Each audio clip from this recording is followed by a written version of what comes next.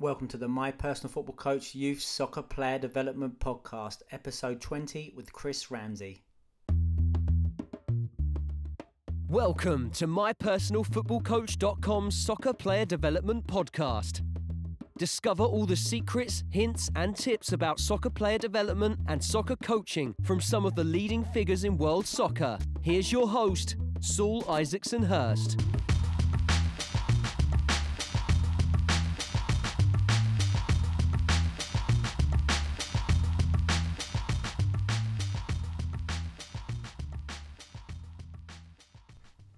Hi guys, welcome back to another show, the 20th episode of the My Personal Football Coach Youth Soccer Player Development Podcast. Just want to say a big thank you for all the feedback I continually get for all the shows. Constantly meeting people all around the world who are telling me they listen, and so I appreciate that. Keep on listening, and for the 20th episode we've got a great guest, a real big heavyweight of the youth development game, Chris Ramsey. Who was previously assistant academy manager at Tottenham Hotspur's academy, helped turn that academy into one of the best academies in the world, really drove that on, obviously produced the likes of Harry Kane, Winks, Onoma, and all these young super players coming through, producing players, not just players but creative players, real technical players, and real inspiration to me. I was fortunate enough to work under him, under Tottenham, had a real big influence in my career. Without spoiling the show, I think one of the major takeaways for me working with Chris was the fact that, you know, if you get it right at a young age, if you get it right at the 8s to 11s with that technical base, you've got a real great chance when they get older. And obviously seeing that with a lot of these guys going on to help represent England with their successful summer, and obviously helped, you know, make Tottenham into one of the best, most prolific academies in world football in terms of producing pro players, well certainly in England, and also one of the most prolific producer of players for the England youth teams as well.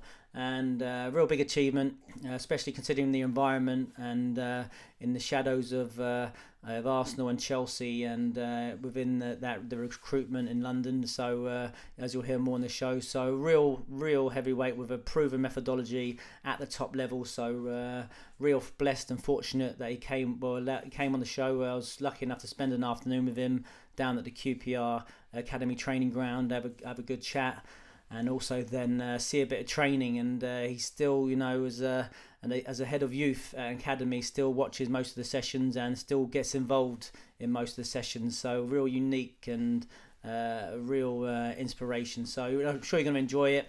If you are enjoying the shows, please do leave a review on iTunes. It really does help. Been getting lots of great feedback also of the new app we've released. So the users of the Dynamic Ball Mastery Program, the online technical homework program, can now download the app on Google or Apple and train on their phone or their tablets offline. Real game changer for us, I think. Really supporting player development all around the world at all levels. I think it's really taken our club partnership to the next level as well. Obviously, you know, pro clubs like Wolverhampton Wanderers use it for their academy as a technical homework training program. We've got grassroots clubs all around the world. We've got federations as well. So really is a one-stop shop for technical development and to support your players, to really add value to your club and give your players access to a consistent and quality and proven technical training program that they can use.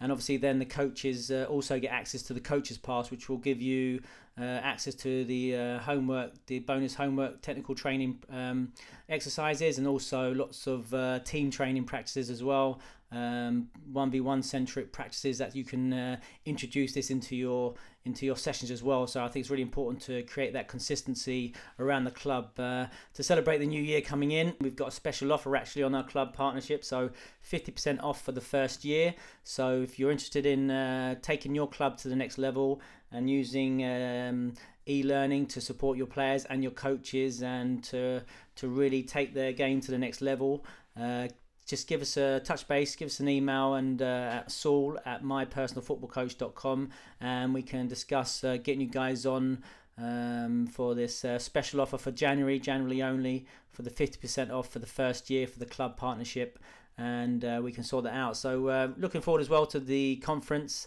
just a few weeks away now in Philly, so looking forward to meeting up with lots of people there, connecting with people there. If you see myself or my colleague Sean, who will be with me, we'll be dressed in the big My Personal Football Coach logos. Come and say hello. We can have a coffee, and also we can maybe talk a little bit more about the club partnership and the big special offer. But without further ado, let's get into this show, the 20th episode. Chris Ramsey, one of the best, master the ball, master the game. So Chris Ramsey, welcome to the show. Welcome. Thanks for inviting me. Thanks for having us. So can you just give us a little bit of background about your coaching and your playing and coaching background up to date? Playing wise, I played in all the divisions.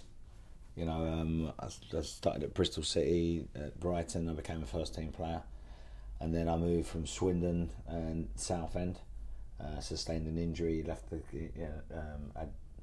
some operations, stopped football for a little while, and then I went to Malta, where I really started my coaching career.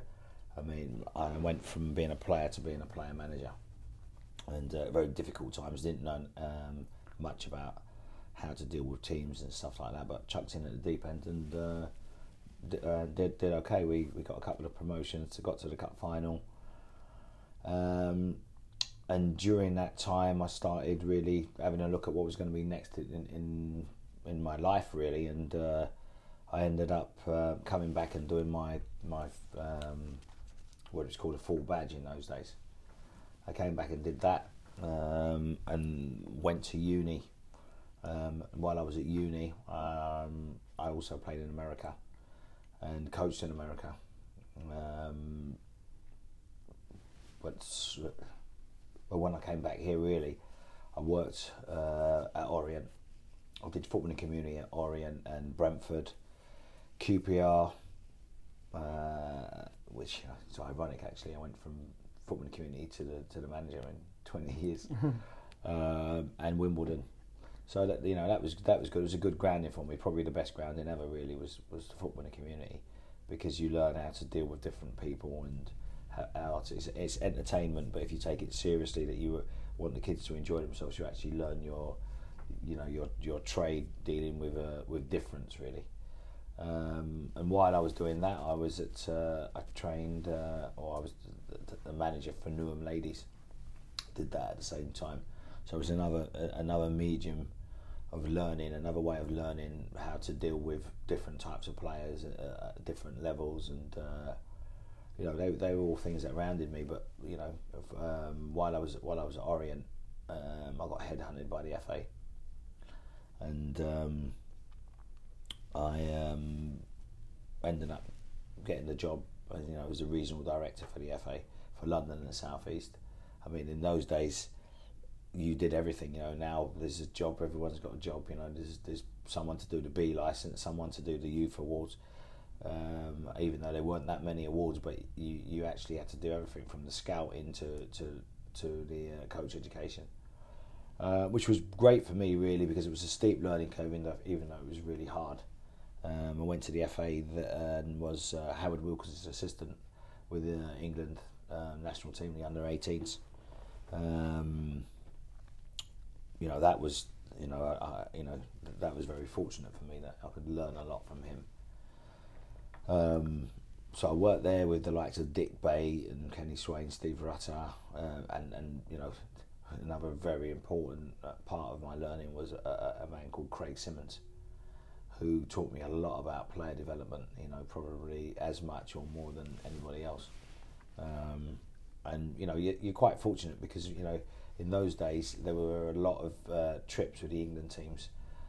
Nowadays they're not. In those days, you could get the players for camps for 3-4 days at a time through the year. So I spent a lot of time with Craig learning about youth development, and obviously a lot of time with Dick Bate learning about coaching and the detail of coaching and how to approach it. And there was a massive sort of aha moment for me in many of the things that I did there. One of the things that was important at that time was obviously to understand what you don't know. you don't know what you don't know. So I asked a lot of questions. They probably, were sick of me, but I asked a lot of questions and to find out, what my identity was as a coach, and also just also the theory and the different scenarios you don't even think about, So I did that, and at the time I was at the FA. I also, ended up being Les Reed's assistant with the England under 16s for a period. Head coach in the under 20s. I took the under 19s as well. So I probably did every team apart from the 17s, which I did in the last couple of years.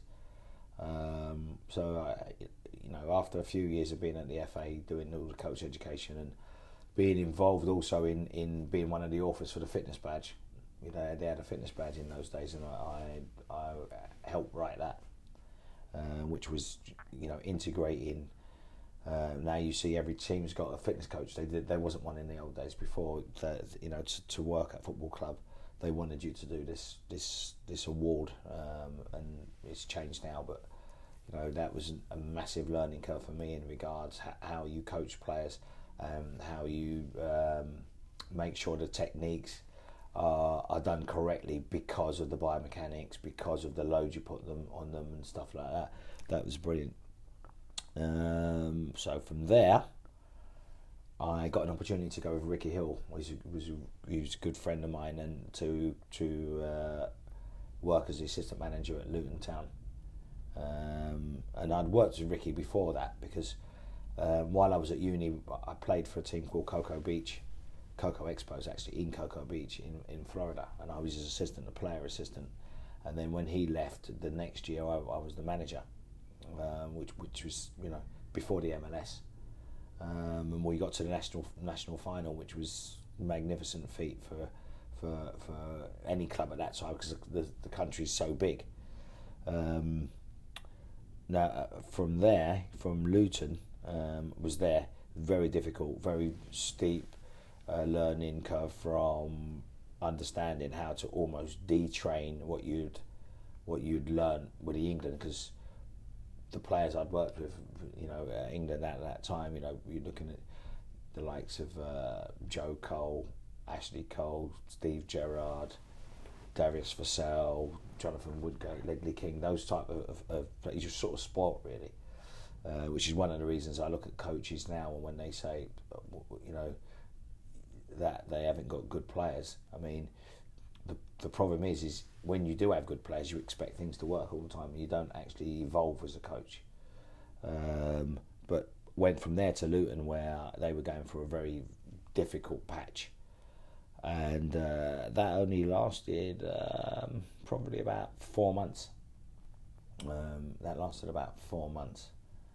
And it's funny because during the time I was at the FA, I started my masters at Brunel University, and I got sacked in the morning and I went back to uni in the afternoon. So that was. What was that like then, going from working with youth players, the English setup, and then going to the first team environment with Luton? What was the, obviously you being within a first team player yourself in the past, what was the main differences going in there and you're doing your practice design and how you communicate with those pros? Well, to be honest with you, my first coaching job was with adults. Yeah. Because I was a player manager, which is the hardest job you can ever have. So dealing with the players wasn't the problem. What was the problem was that I failed to realise was the lower down you go in the league, the more jacked the lad the players are. The higher up, the more humble they are. It's funny. So the lower down, they think they've made it, they think they've done everything, but they were on the way out of the game, most of them. There was some good players there like Emerson Boyce and Matty Taylor, who we Ricky Hill took under his wing, and they survived the exodus of the players who weren't prepared to apply themselves. But it was difficult because all of a sudden your job's depending on a last minute goal. Whereas before, when you're in development, I mean, not national team, but in development, you're just looking for those individual players, Did you change the way you set the teams up in those two situations? So you've got, those teams of Joe Cole, and then you've got the teams of the Luton team? Is it you play a different way? Well, initially you don't, because you think that everybody can do everything that you want them to do. But that's why most of the crux of the philosophy that I work from is based on a strength-based capability program. So anybody that you look at the strengths and then their capabilities, and I think that's the best way to go in anything that you do, because it's pointless. You pick players for their strengths, don't you? And then you pick and their capabilities. What they can do is pointless trying to get a team that plays predominantly direct football and has the players that can play like that to try to play tippy-tappy football, which is what I like. So we had to adjust at times, but probably not soon enough. So then what was your next challenge after Luton? After Luton, believe it or not, I was an agent for a year. The worst job in the world. I hated it. I hated it because of the arrogance of the young players and arrogance of people thinking that you can get them into a club and not wanting to work, thinking that your contacts is what makes them a player. So I did that, but believe it or not, I moonlighted for half of the time, because I went and worked with John Still at Barnet. When I realised that wasn't what I wanted to do, I sort of decided to cut that down and go and work with John Still for nothing for 6 months or 4 or 5 months, and that was an absolute massive learning curve, a fantastic one. I learned so much from him, and people talk about philosophies, but philosophies are not always based on someone's playing style. They're based on beliefs, and how he wholeheartedly believed what he did and how to do it and what to do, and stuck to it and did everything in training that related to what he did. It was brilliant, and his man management was something that I thought was unbelievable, and I learned a lot at that time at Barnet, even though they were in the lower leagues. I mean, working with John was fantastic, but that wasn't a full-time job, and at that time I'd had my teaching qualification from my first degree, and I used to supply to get some extra bit of work and some extra, start doing level 1s, level 2s and stuff like that. It wasn't sustainable, and I had a young son, so I had to make a choice. I had contacts in America, and I went out to work in New Orleans for a little while. And during that time, my friend, who's the head of football at Disney, which I'd been the coach at Disney for 2 summers, believe it, not with a big outfit on, but they have camps there. I'd been their coach for 2 summers before. And Pat Dix, whose dad was Alan Dix, who used to be the manager of Fulham and Bristol City, he was at Charleston in USL. In those days, it was only when the MLS was just started. It was only 10 teams, so the USL was the main league in the country. And he said, "Oh, my dad's leaving Charleston. Why don't you put your CV in?" He phoned me up, and I faxed my CV. Can you believe that? Faxed the CV through, and they flew me out from New Orleans for an interview. And when I got back to England, they contacted me and said, "We'd like to offer you the job." So I packed my bags. It was difficult. I mean, unfortunately for me, I just split up with my son's mum. But you're leaving your child behind, which is, you got one. It's difficult. Can you imagine? Imagine that. But you have to earn money. And when I'd supplied, I stood in front of the class one day, and in one of an inner city school, and I thought, 30 more years of this isn't for me. Even though it was something that I did like doing, I had the pull of that. So I decided to go to America, and I went to Charleston for. I was the first team manager there. They had the first purpose-built soccer stadium there. It was an Englishman who built it. It was the first purpose-built soccer stadium, and we played in the USL, which was another very big eye-opening scenario for me, because In England in those days, this would have been 2000, 2001, something like that, and it was only that was the advent of where a lot of foreign players were coming into the country, but a lot of coaches hadn't coached foreign players. Even now you go down to Luton. Now we had no foreign players in there. We had one maybe in those days. Now you don't know. Half the team could be from France or Belgium or somewhere like that. Fortunately for me, there was a lot of players from different countries, from the Caribbean, from Paraguay, from Brazil, places like that. So you were allowed 5 foreigners, and 7 on the books, and 5 could play.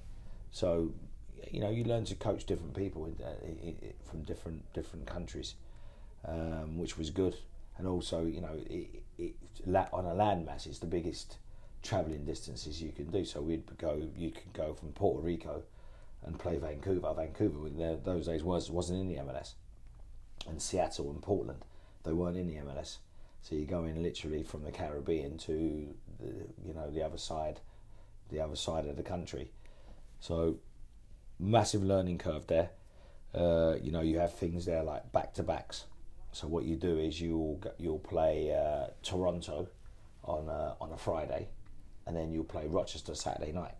So you drive 4 hours, stay in a hotel that night, and you'll play, just to cut the costs. I mean, obviously they don't do that now, or you would fly to play Portland, and you play Portland, Seattle, and Vancouver in the same hit. So it's really, really interesting league, And what was it like? Was there any difference in terms of coaching the players than the experience you've had with Luton and your other experiences? I think you build on everything that you do. You probably evolve more. I'm probably less hairdryer type than I was in those days, because I think when you're a younger coach and desperation comes into your coaching more, not coaching, into your team talks and stuff like that, more than it does when you've got a little bit more experience under your belt. But the coaching was good. I've had a lot of feedback from a lot of those players now are coaches, and they phone me up to give me some, to ask for advice. So that was a really, really good experience. In that time I worked with the USL, with some of their select teams and stuff like that. I learned a lot. And in that time when I was there, I still worked for the FA. I still did the A and B licences. I did the one in Bermuda. So because I was there, I could fly out there and do their B licence. Must have been a bit of a different experience than doing the B licence in East London. At Douglas Air. Yeah. I still did my coach education for them, and one of the things about that was different, because in America, it's even more based on the community there. So you have to get the players out to do community work.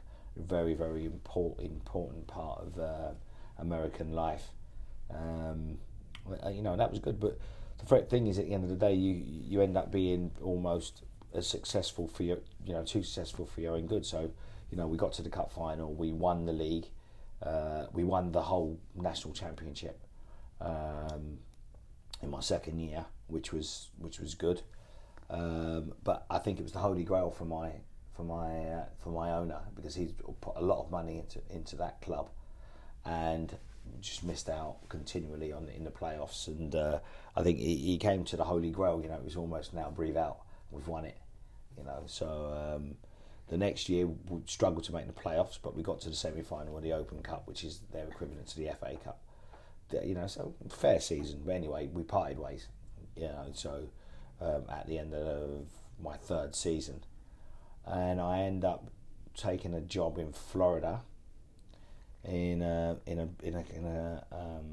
a director of men's football and the assistant director of women's football. And clubs out there are slightly different to here. So the club in America is like an academy here. They're massive, private club, all paying customers. So the club that we had, we've got here probably 100, 150 players. They were a small club, and they had probably 350, 400 players. Wow. So they had, in every age group, there was 2 or 3 teams, sometimes more. So overseeing that gave me a lot of organisational understanding also organising tournaments, barbecues, fun days, all those sorts of things. Add to your managerial expertise.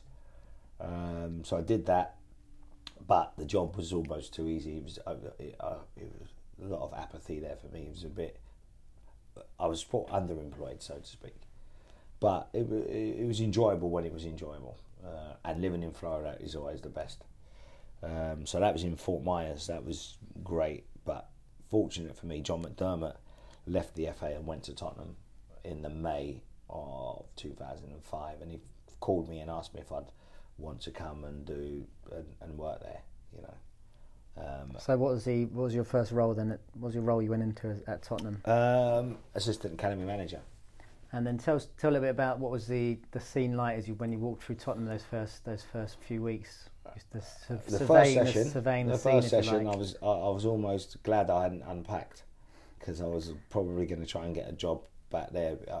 I'd been away 4 years, and I'd applied for the pro licence, and in the pro licence they said to me it's only people that are likely to coach in the Premier League could get on it, so I didn't get on the first one. Now what happened was, when I went there, I got there, I was shocked. Although, you know, they had recruited some rough diamonds, but they weren't the players. There wasn't many good players there. The players were not much diversity at the club at the time amongst the players, and very Sunday League-ish in their approach, in the way that where they were. Now they had someone there before, John Monco, who was brilliant for the club and done brilliant stuff. You know, he produced Legley King and people like that, and Pat Holland was there. They'd produced that, but sometimes in the academies and the way they evolve, it doesn't always keep up with what people have done in the past. But they hadn't produced anyone since Legley King in those days. So we went there with a mission, and we actually wrote down on. I think I got it at home. Wrote down on a piece of paper. I think they were paying 900 grand, but I think John said it might have been 1 point something. Whatever it was, I wrote it down and circled it and put it in the drawer. And because if you've got a 5-year plan, they wanted their 5.6 million or whatever it would have been. So the chairman ain't caring about ultimately what you're going to win as a youth team. They say they do, people do, but they care about the money that comes back. So when it went there, it was very difficult. All the teams were very individualised. All the training sessions were very random. People were coaching the teams like their own individual team. No philosophy of we're going to all play 4-4-2 and we're all going to squeeze, or we're all going to play through midfield. Every coach did their own session. So then, what was the mission then? That mission statement. What were the key things you wanted to do? Well, the mission was to get a style of play that allowed for individual development. And a style of play that allowed players to express themselves, and a style of play that allowed the player to be the one to get the job rather than the team. Because myself and John, I've known John since he was in his early 20s. So because he used to go to America, and he knew of some friends of mine, and we spoke about how do we get players to individually express themselves? How do we get, but within a team setting? So what's the most important thing? Is it the fact that we're going to win the game, or is it the fact that we're going to have the best player? Because you can't, when you have 11 players with their individual programme, the keeper might drop 3 in, but he might now next week drop 2, then the week after drop 1, and then drop none. That's progression for that keeper. But the overall score is not going to reflect the fact that he's getting better. So you have to take it on the chin for the players. You have to understand that if they're trying, that's all they can do. They can only try, and you can give them the plan for them to try. So when we first went in there, as you know, you was there, it was chaotic to a point, but trying to get players, like I've done here, trying to get coaches to understand that we are here for the players. We're not here for ourselves. We're here so that the players can get better. So a lot of times what happened is coaches will say, well, my session's not going well, or this is not... Well, I'm saying, but it's not going well because the players are trying to do it, but they haven't got it yet. And a lot of coaches judge themselves on how well the session goes. I've never done that. As long as I know that this sound pedagogy of what we're trying to achieve, and the players are trying, then we can work on it together. And what happened there was you had to recruit people that were prepared to do what you wanted, and we got loads of people left. So tell us a little bit about that. You're implanting a new culture. What was that culture like? And then I remember that the little catchphrase you used to have that you had for people who didn't maybe fit in that culture. The FIFO one. Yeah. Fit in or flip off. Yeah. Yeah, that was it really. We basically what we were saying is, look, it's like anything. You got your business. You if you employ people to do your business, you say, right, you're doing this, and you come back and they're not doing it, it's going to affect your business, isn't it? And they might not see it because they want to. They think their own session is important. So we basically had a no tolerance thing. And the fortunate thing was, in those days, what's that? What am I, 55 now? That was like 42, 43. So I was fit enough to actually do every session myself. And John used to come and help at times in the evenings, but he worked a lot with Alex in the daytime. But I was actually able to physically do the sessions myself. So anybody who didn't do it, we just done the session. And obviously I had Perry Suckling and people like that there who could help. So you'd walk in on the session, you'd step in, as it were, and say. And so what was the reaction to first to the coaches? What was like, people who've been there for many years fighting the old culture like in practice? Well, it was difficult because you're walking in on sessions on people that think that they know a lot about the game. Now what you do is you probably won't do it the first time because you've got to show them some respect and you've got to understand that they're trying to get what's in your head. But the problem is if you've got a plan which is based on 4 or 5 years, you have to get it done quickly. So we know the overall plan takes 12 years, but if you don't put that first brick in the wall, you're never going to get to 12 years. That first step, you're never going to get there. So the reaction from the coaches was generally not very good, and most of them left. And the reaction from them was they felt threatened because they think that you're questioning their knowledge of football. And I'm saying, well, I'm not questioning your knowledge. I'm just saying this is the method I want to use. That's all it is. You might know more than me, but this is the method that we feel will help players to develop. And hence the reason why we decided to play 4-3-3, because we thought it would allow players more individual 1v1 battles. And that's not 4-3-3 with a sitting midfield player. That's 4-3-3 with a revolving midfield where somebody always ends up as a 10 or a holding midfield player, but doesn't stay there for the whole game till they develop their pathway where they become more comfortable in either position. So just talking a bit about then explicitly about that culture and what does that look like in practice, that method you describe. What is that? What is the method and what are the key principles, and then in terms of what does that look like in practice design? The key principles of what we're looking at is, first of all, the capabilities, right? Individual capabilities of players, right? What have they got to do? We have 4 main things when we look at we have a development pyramid, so to speak. So the development pyramid starts off with extreme technique at the bottom, and then we look at movement experimentation. The movement experimentation, what we're talking about with that is players move around the pitch. Obviously the pitch gets bigger because they're now going for 11 round about that 12. They're playing on bigger size pitches, so you have to have a shape. So there's a shape, but you don't leave a left back or a centre mid playing there all the time. They play in different positions, and then we move from there to movement refinement. So refining the movement means that now their characteristics start to become more formed. People start, the quick players start becoming more obvious, or the skillful players in different positions become more obvious. So we start refining their movement, maybe 1 or 2 positions. Now that doesn't mean that they might not have 3, but just generally that's how it works. And then you go for positional refinement because they're coming into a league, or not a league, they're coming into a... basically what they're doing is they're coming in to try and sign a contract as a scholar. And usually you sign a team, don't you, when you're signing a scholarship. You don't sign 12 left backs or 10 centre mids. You sign a team with some extra players. So what you try and do then is you have positional refinement where you start looking at 4 things. What's the essentials? What's important? What's an important non-essential? And what's the desirable? Now, just to clarify that, what you're looking at. If you're a centre half, heading is an essential. You have to be good at it. If you're a centre half, you tackling and stopping the turn and stuff like that, 1v1 defending is important.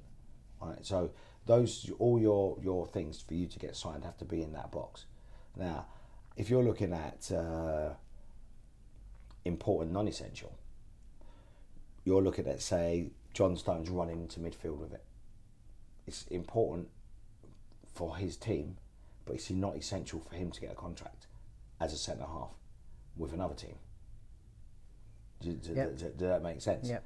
So a desirable for John Stones would be scoring.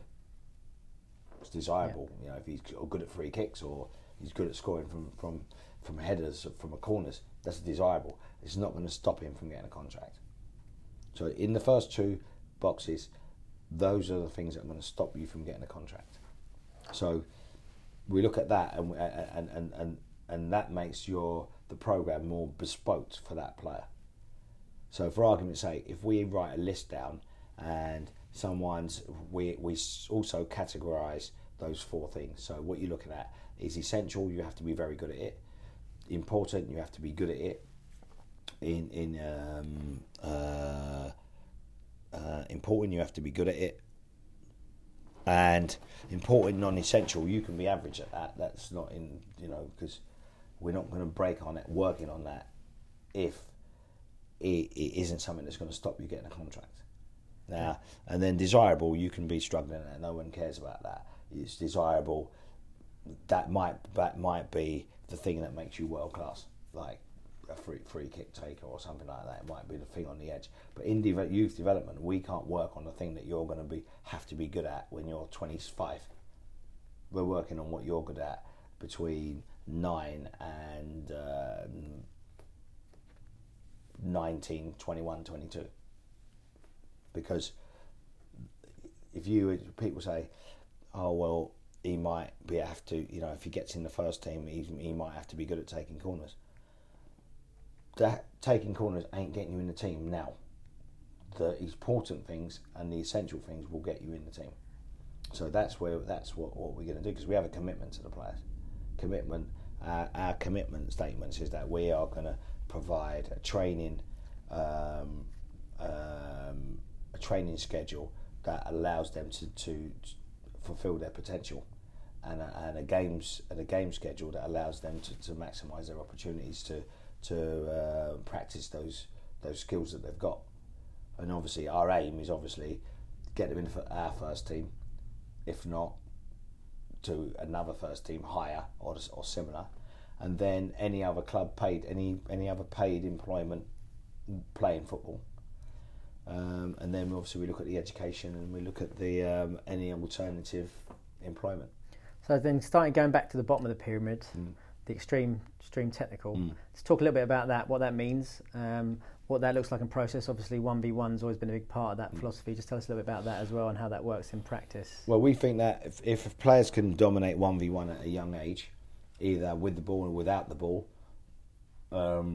we feel that, having that comfort on the ball or that great movement is always going to allow them to play football for somebody. So the way that we want to play, because the style of play we want to play, it's important that every player can manage the ball.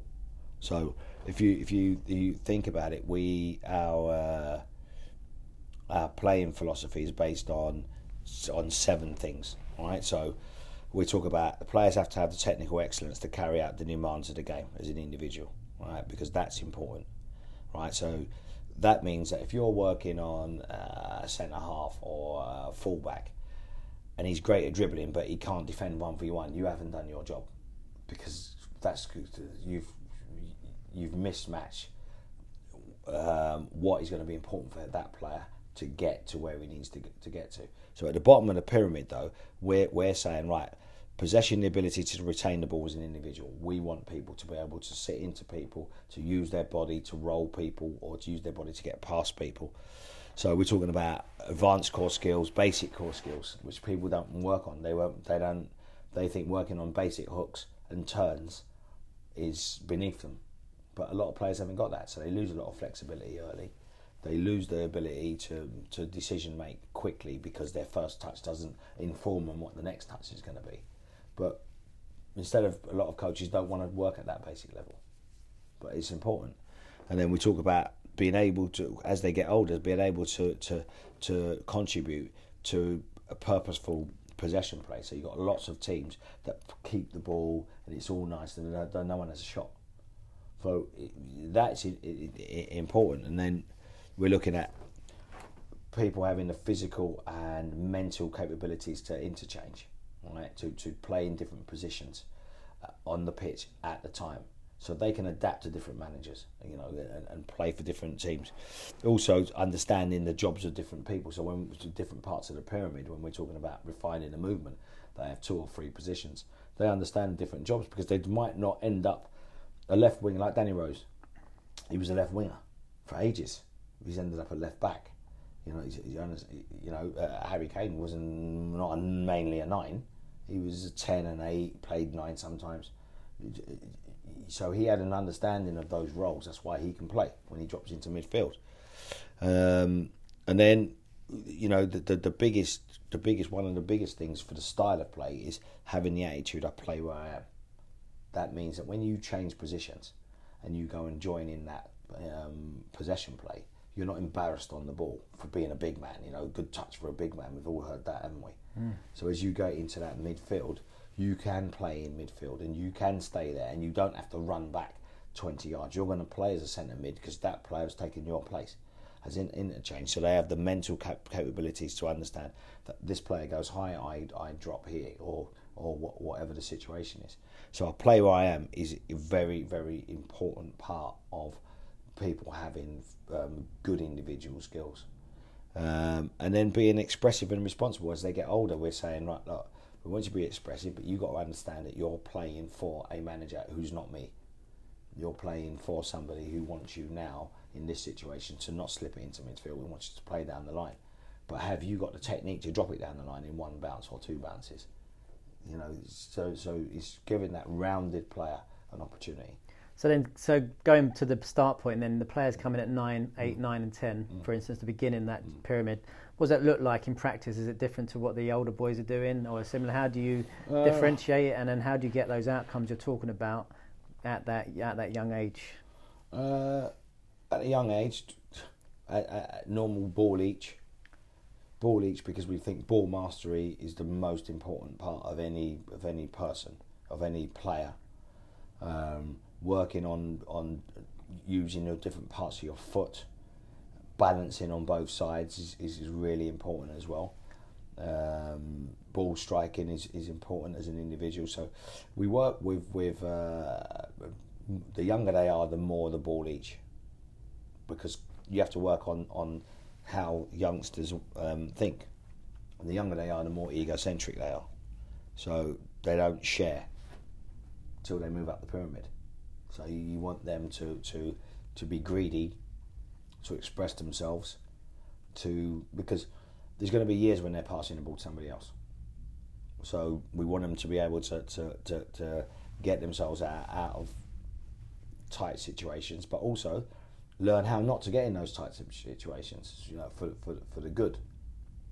So what do you say then when critics talk about unopposed work not transferring to the game situation? What's your thoughts on that? No, because I work on different things. So first of all, mechanics. So if you can't mechanically do the trick or do the move, it's not gonna translate anyway. So if you have to, sometimes people throw people in at the deep end. If you throw 10 people in at the deep end, 9 of them will die.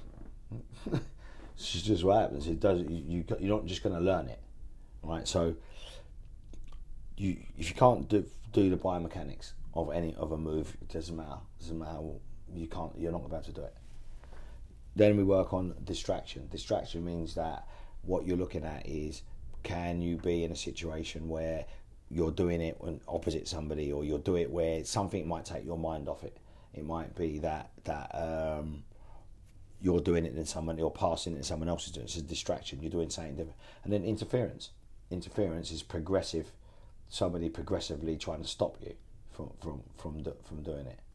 Now, when they say that unopposed work, doesn't transfer, I'm saying then how do you teach people to head the ball or volley the ball if they mechanically can't do it? How do you teach them?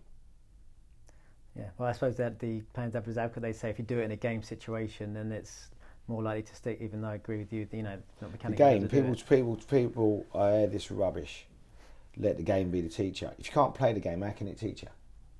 Someone says to me tomorrow, go and go and play rugby. If I don't even know what to do, and not only that, I'll probably learn, but the learning of it will be so long. How are you going to know? That's the biggest load of rubbish I've ever heard. And what about this? I'll give you another gem for you. The other one is people say when you're teaching skills, you're maybe limiting creativity because you're imposing a skill on a player.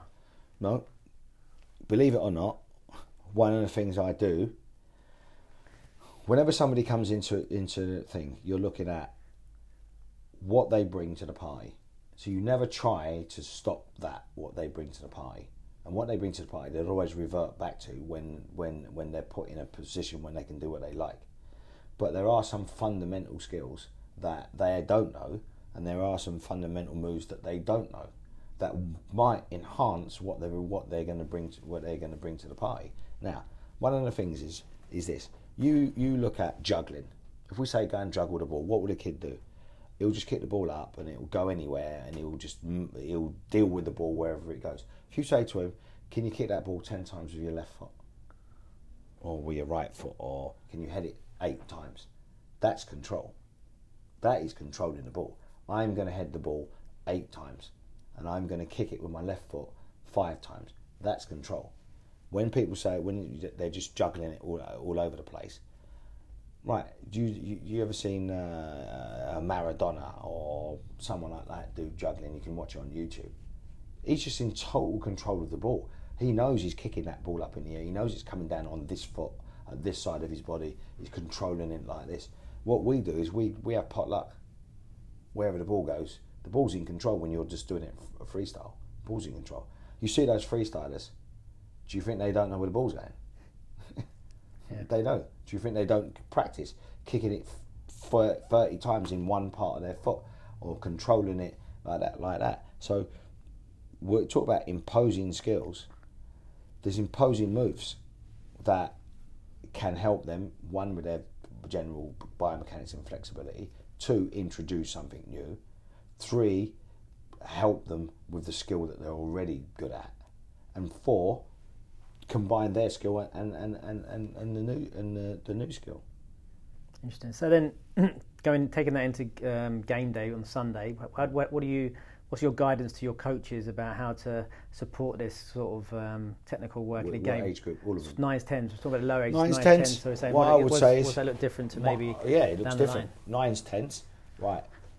Yeah, this is something that I wrote it down. I still from Orient days. If there's a space, run with it. If you hit a wall, pass it. That's it. So if you've got the opportunity to run with it and take people on, do it. As soon as you understand that you can't, pass it. That's it.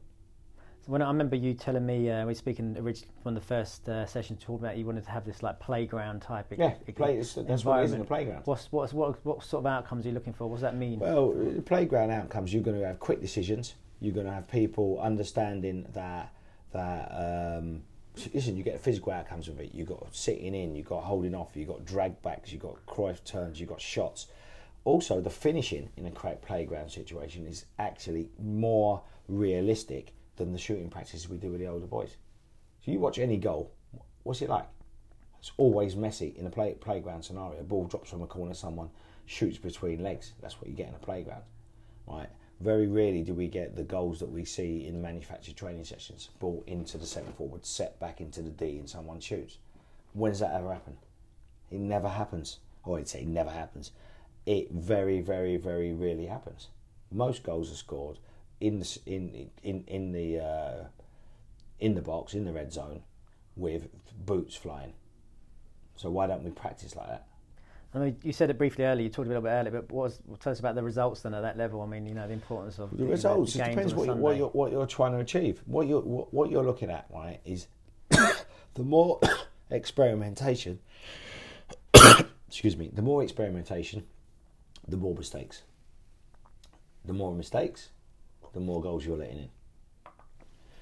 Through the experimentation will come success, because you will decide what you can use and what you can't use.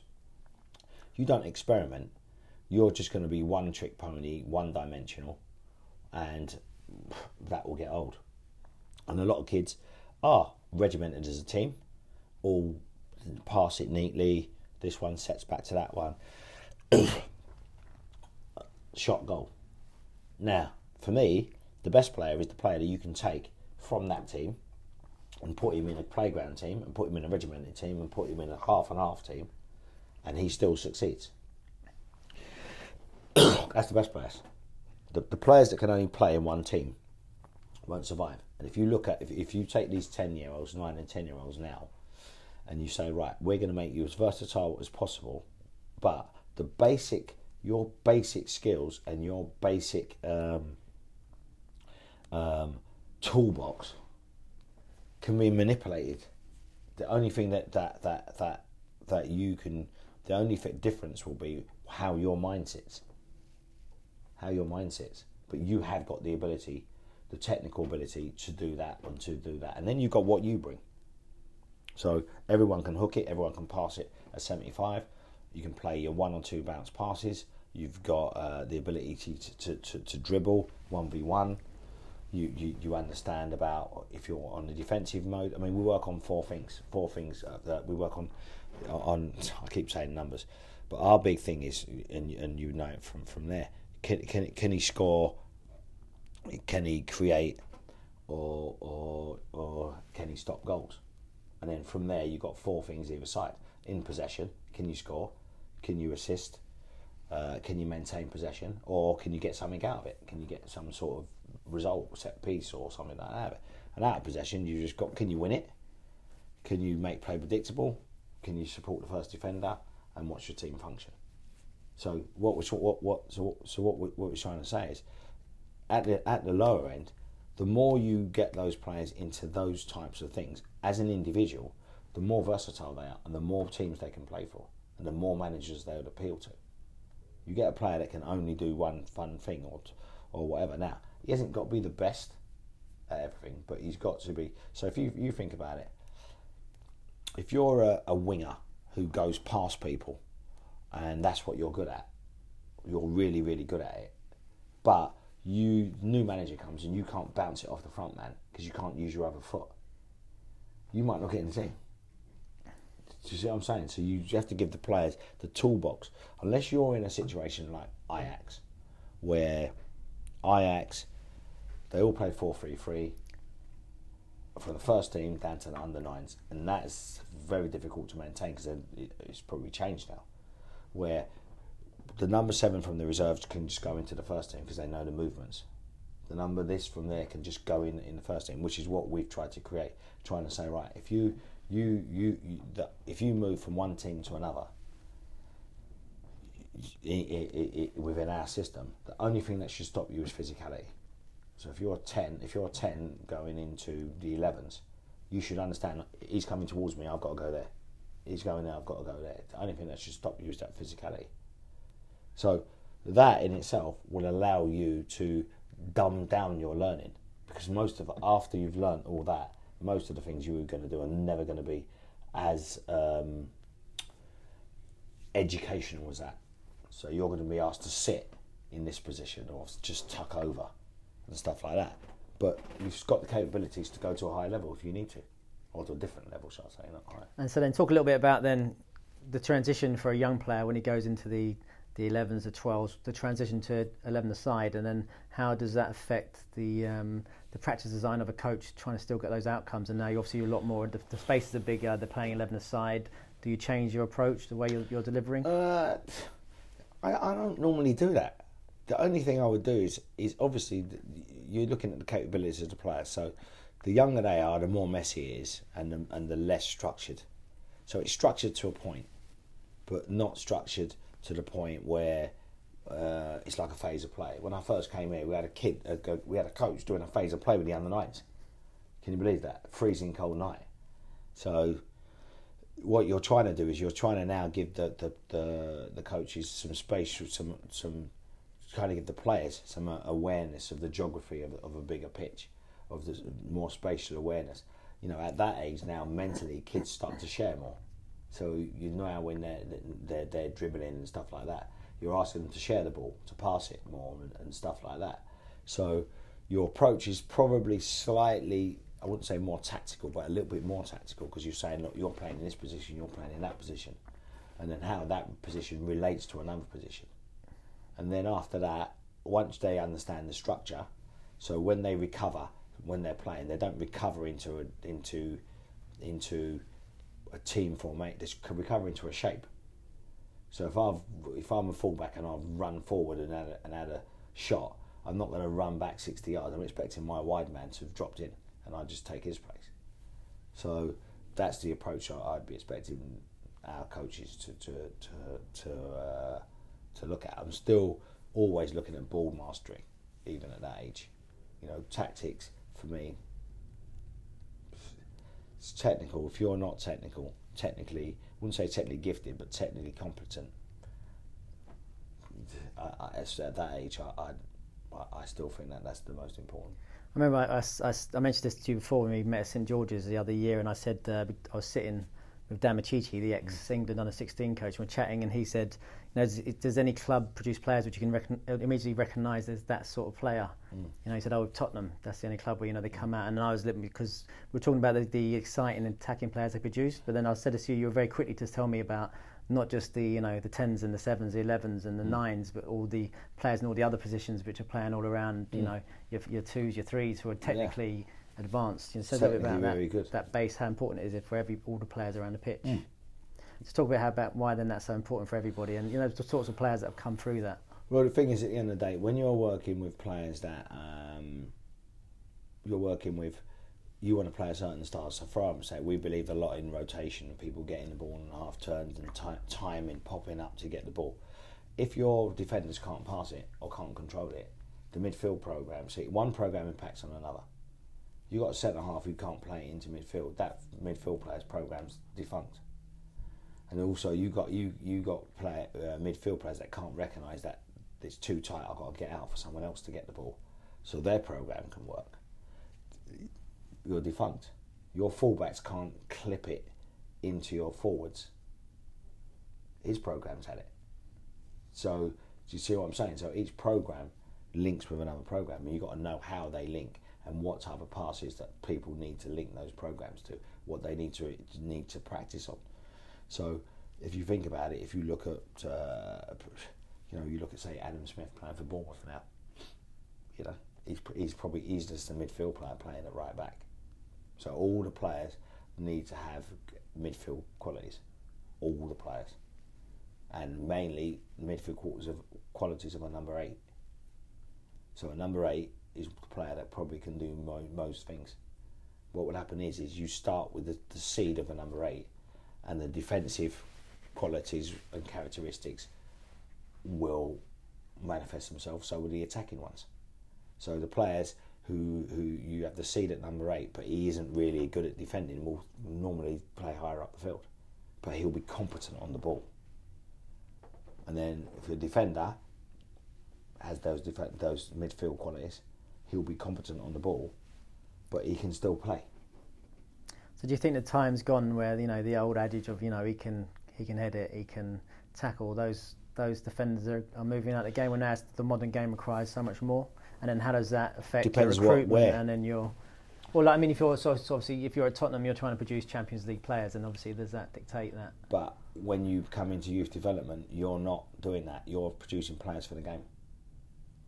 We were fortunate to be at Tottenham, and we maximised the abilities of the players that were there. Those players would not have succeeded without that formula, because at that time Arsenal had the best quality, had the best recruitment. They had a guy called Sean O'Connor who just really good recruitment, and they had it was the emergence of when they were putting a lot of youngsters in the team and stuff like that, and they had all the players, and what we had there, we didn't get the best players.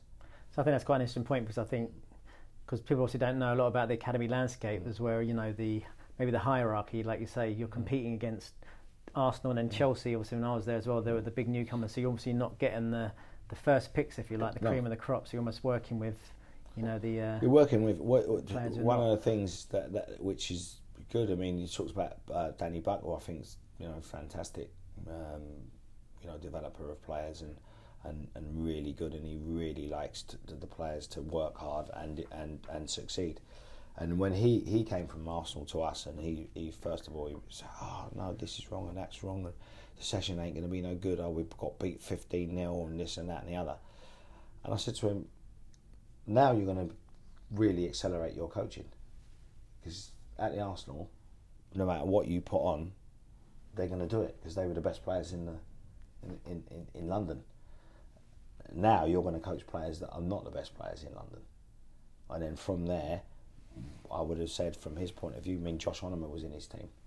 You know what I mean? People like that, where he's had to, and he produced people that other people didn't want, or help to produce people that other people didn't want.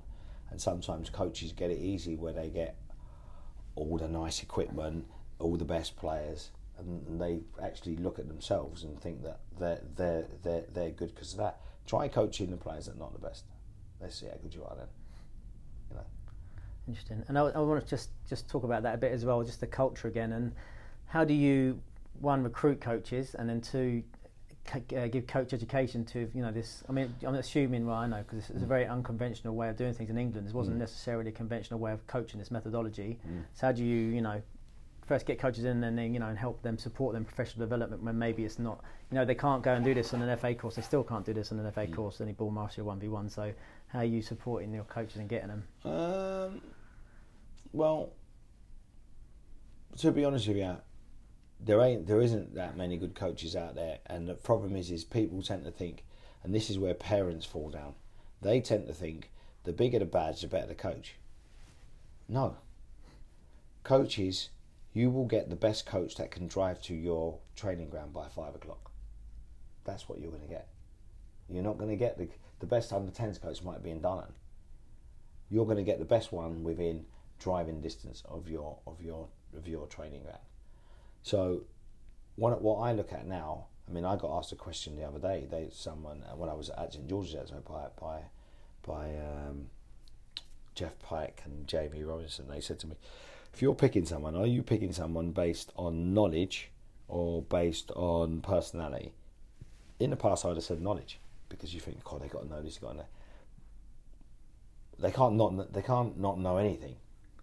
But I would rather mould a coach than have one who's coming in thinking that he's going to tell me what he thinks, what he wants to do. So getting the coaches in, to me, somebody who wants to learn is more valuable to me than somebody who's already believes they know what they're doing. Now, that doesn't mean a coach who's competent and knows what he's doing isn't valuable. But what it is advice for young coaches: be flexible. Be flexible, because you might not work for the same person. So if you're walking in somewhere, yes, you've got your ideas, but until you're in charge, you have to do someone else's ideas. So I've been a number 2 most of my life. Why? Because anyone I work for, I do what they want me to do. I might not agree with it, but I'm never going to show it, and I'll give them my opinion. But recruiting coaches now is very difficult, because everybody, first of all, the badges are too easy to pass.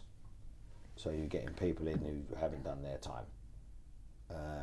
And secondly, they we've got a lot of access to a lot of football, and they only see football from the top end. Go and watch Dover versus Fleetwood in the FA Cup or something like that, and then can you produce players for that league? Can you produce, players for Billericay versus Whitehawk, or can you do that? Because that's still paid income. So when we look at the pyramid and we look at the top and we say, right, there's the little bit at the top's a pyramid on its own. So you're going paid football in any league, and then you're going to go Championship, Premier League, international, world class. So you know what I mean? There's different levels of being an expert. To me, an expert is somebody who pays his wages through the game. That makes you an expert. If you're a player and you are paying your wages through the game, you're an expert. What level of expert it is different, and coaches need to realise that we're not just producing players for the tippy-tappy, even though I'm the most tippy-tappy. But I've still worked with players, we've got Callum Butcher playing at Mansfield, Shaquille Corder's playing at Barnet, Grant Ward playing at Ipswich, Kudos played in Morton, we've got Zane playing for Kidderminster. They're playing all over the place, not just at the top end. But they're only playing there because they're technically capable. They're not playing there for any other reason than that. They've found their level, but had they not had the technique and the ability and the movement to do what other people want, because don't forget, there's only 2,000 or 3,000 footballers. Not everybody can be, Harry Winks. Not everybody can be that, can they? Who's your most, one of your the proudest alumni, would you say, that you come through, that you've worked with? All the players? Yeah. There's no all of them. I'll tell you who's someone who's really achieved really well. Kevin Stewart. Because he was the last in to sign his scholarship, and then he had a really hard time with us in the 21s because the standard of player was so high, and he just stuck at it. And to be fair to Alex Inglethorpe, he gave him a chance at Liverpool, and he's just got sold for £8 million. He's the most two-footed player I've seen, self-taught. And what about Harry Kane? Just because I know he's the big news at the moment. Tell us a bit about his story, like what you remember of him as he's going through the system. Harry was always a grafter, always somebody that asked a lot of questions, never thought he knew more than anybody else, took advice on, prepared to work a bit harder all the time, realised that he wasn't a speed merchant, but was prepared to maximise his running ability, whatever he had, and it was always prepared to, like them all, to work on anything that would improve him technically. And he is supremely technically gifted, which is why his mentality is outstanding. And then so you went from assistant academy director into working with the 23s. 21s with Tim Sherwood and Les. So tell us a little bit about that transition. What was the difference in terms of, was it, obviously you know the players anyway, what's the practical differences in terms of, you're preparing the players for the first team obviously, what's practice design different, what's different day to day? No, it's the same things. All I do all the same practices. All I do is just make them more relevant to the players. So if I'm doing something like a phone box, I'll just, for the older players, just make it bigger, require more speed, change feet more, and stuff like that. We do different games, the in and out game. I'll still do that. We'll do that with the older players. Do it with the first team. Still work on individual stuff. Just every practice for me can be evolved to work with at any level. It's like you do subjects at school. You do what you do at university. You don't do in the infants, do you? So you do English in the infants, and you still do it at university, don't you? But it's just a different level of complexity. Story writing is still story writing. You still have to design it in a certain way. So I tend to do things. Listen, when you're working with the first team, it's slightly different. But working with the under-21s, there was still massive level of technique work that had to be polished. You know, it had to be polished. And luckily for me, because I knew all the players, it was a smooth transition. Mm. And then what about the transition into the first team at Spurs then? What was that like and the difference there? The difference there is now you're dealing with people that don't need you. So when you're dealing with the 21s, they needed us. And because you're dealing with people at Tottenham, had a good little system where they don't pay people loads of money. So I think the first contract you could only earn 38 grand a year, not a week. So basically, what would happen is that the players had their feet on the floor, and so you go from there to working with people who are, you know, they earn in a week what you earn in a year, and but you don't. I don't look at it like that. I just think you lucky boys. You know what I mean? Because I'm not getting judged as a player. I'm getting judged as a coach. Yeah. They're the lucky ones, without being arrogant. You know, what are they? They're human beings that are just more rich and more famous. They're not coaches. They're footballers. They know less than me about football. Because you think about it, when I was 25, what do I know? My difference between when I played at 25 to what I know now is ridiculous. Knew nothing at 25. Interesting. So then, just I know I'm wrapping up in a very quick. I know you're a busy man. Just talk about your difference. Now you're head of QPR at the academy. What's the difference? The practical differences? Is there anything you do differently? Is there different ambitions? I mean, what's day to day? What's difference here is that we have to work top down. So where at Tottenham we worked from the bottom of the pyramid to the top, which took 12 years. So it ends this year, 2005 to now, right? To when I show you the original slide in a minute, right? So it's a 12-year journey where now because of the way the club is, we have to try to get players in the team quicker.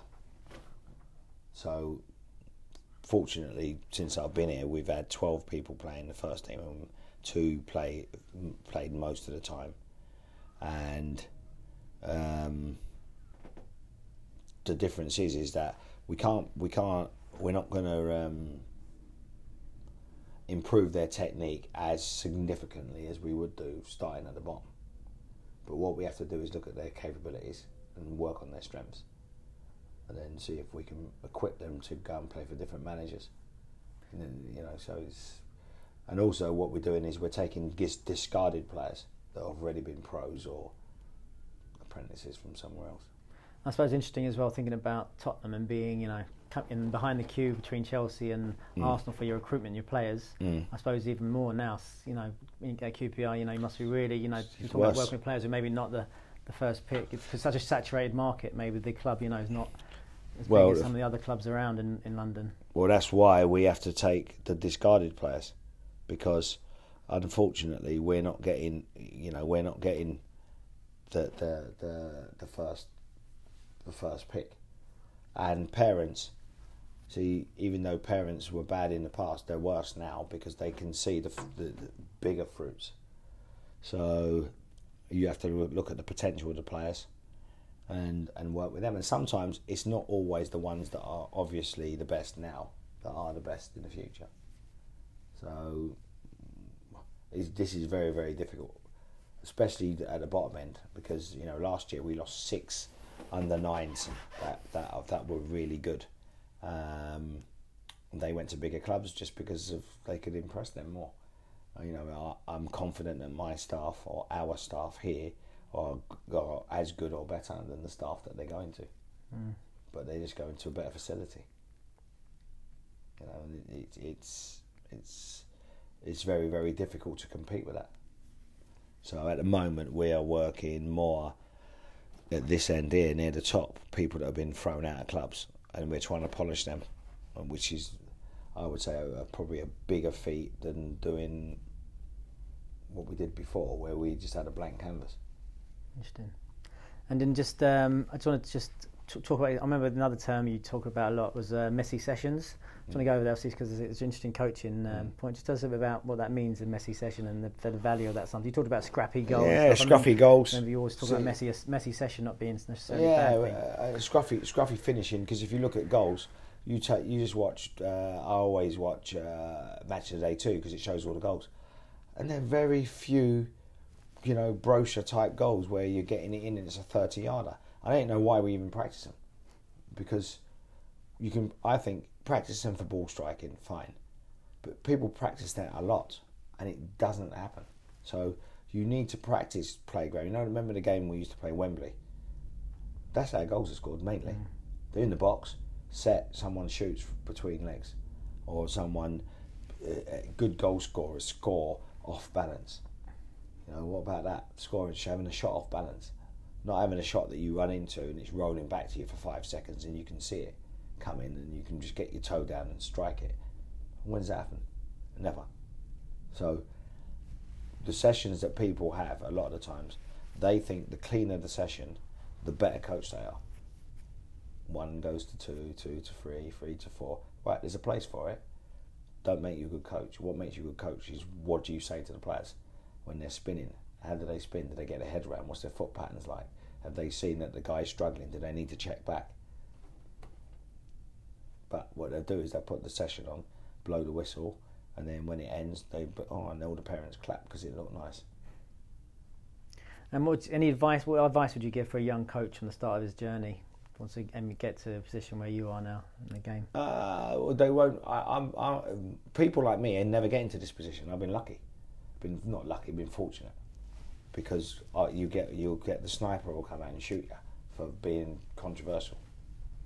But I'm not controversial without substance. It's doing the ordinary stuff. I can do that with my eyes shut. But what advice for people is, I would say, realise that you don't know everything, and realise that watching the Champions League isn't everyday football.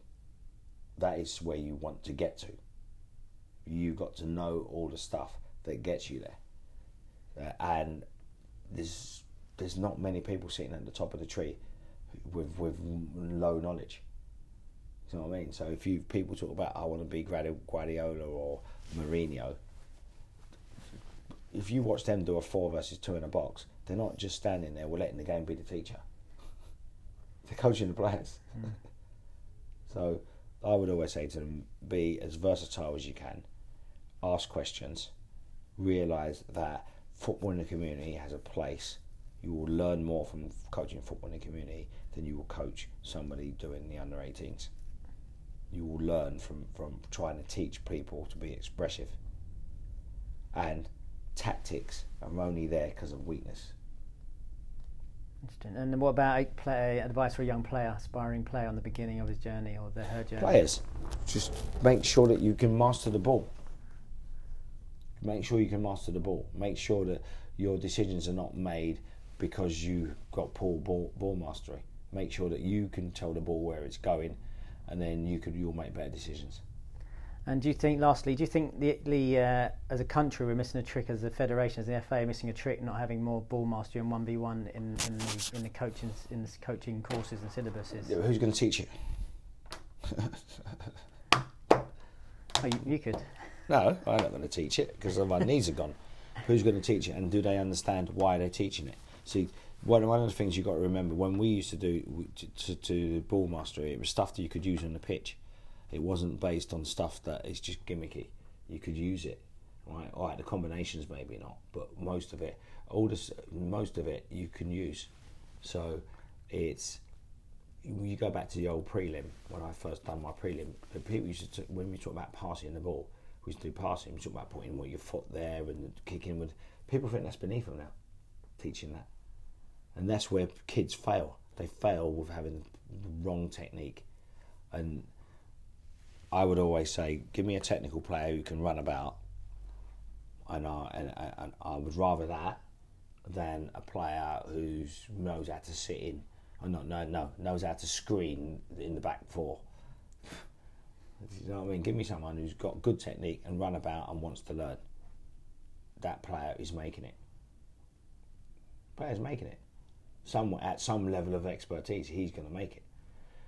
When you've got people that listen, we play teams, right, that put players on in the 85th minute, and they've driven from up north. Why? What, to win the game? We played a team the other day. They took the right back, ran to the left back position to take a long throw. What's that about?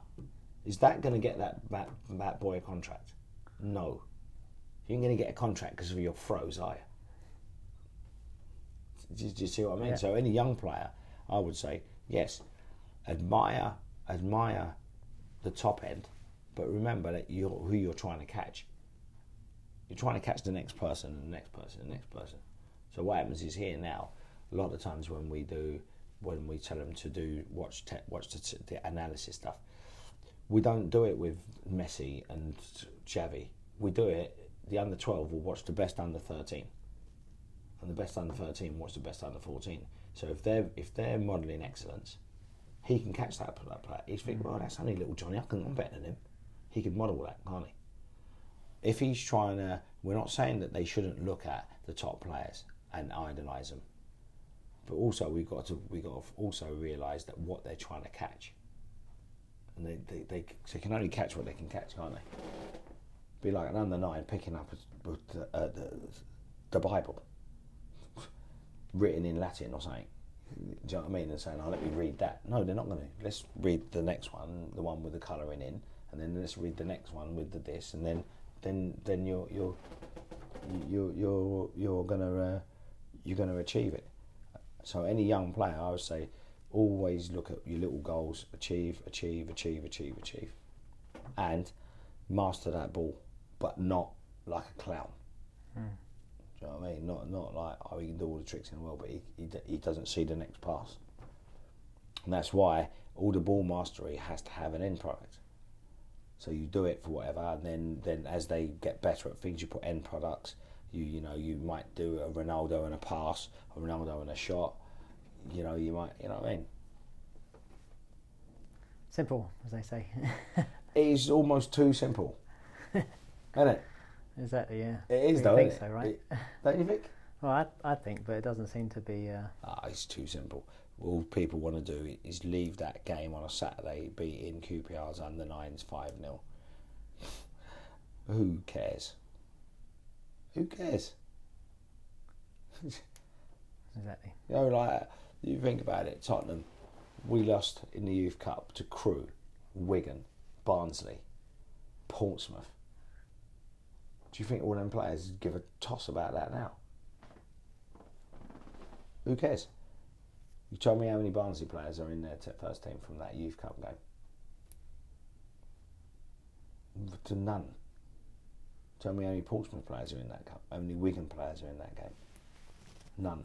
I suppose that's when you've got to be really brave, and also I suppose when the club have got to back you as well. If you're getting knocked out of the Youth Cup every, Listen, nobody wants the team to play bad. Nobody. People talk about this winning mentality. My God, if I keep hearing that, if I hear that again. Winning mentality. You've challenge, right? We talk about challenge. Challenge. There's a quote. Challenge does not make character; it reveals it. So when people say, "Oh, what we do is we have this winning mentality. We've got to give it to them. They've got." Well, some people won't. As soon as people realise not everyone's making it, right? But you've got to give everybody the opportunity to make it. Not everyone. You go into a pub, you step on someone's toe, he's ready to punch you in the mouth. You step on another person's toe, he might never have that in his locker to do that. People are built differently. You just got to find ways of bringing out that mentality in them. But they're not just going to have it because you're shouting them. They ain't got it. And then you won't make it. And what about yourself? Your ambitions, your final ambitions in the game? I might try and have another dabble at first team, just so that on my deathbed I can say I've done it. But I wouldn't mind doing this job forever here, or the same job for a country. Go and do it. This type of job for a country or a federation like CONCACAF or FIFA, or not FIFA but UEFA, or something like that. Somewhere with a bit of sun as well, hopefully. Yeah, probably CONCACAF. Yeah, you're based in Trinidad or St Lucia. Exactly. Chris, much appreciated. Thanks very much, mate. It's been fantastic. Anytime. Thank you. Thanks for tuning in to the MyPersonalFootballCoach.com Soccer Player Development Podcast. MyPersonalFootballCoach.com's Dynamic Ball Mastery Program is the world's leading online individual technical training program, proven and developed at the highest level in the English Premier League. Sign up now to train like the pros and take your game to the next level. Master the ball, master the game.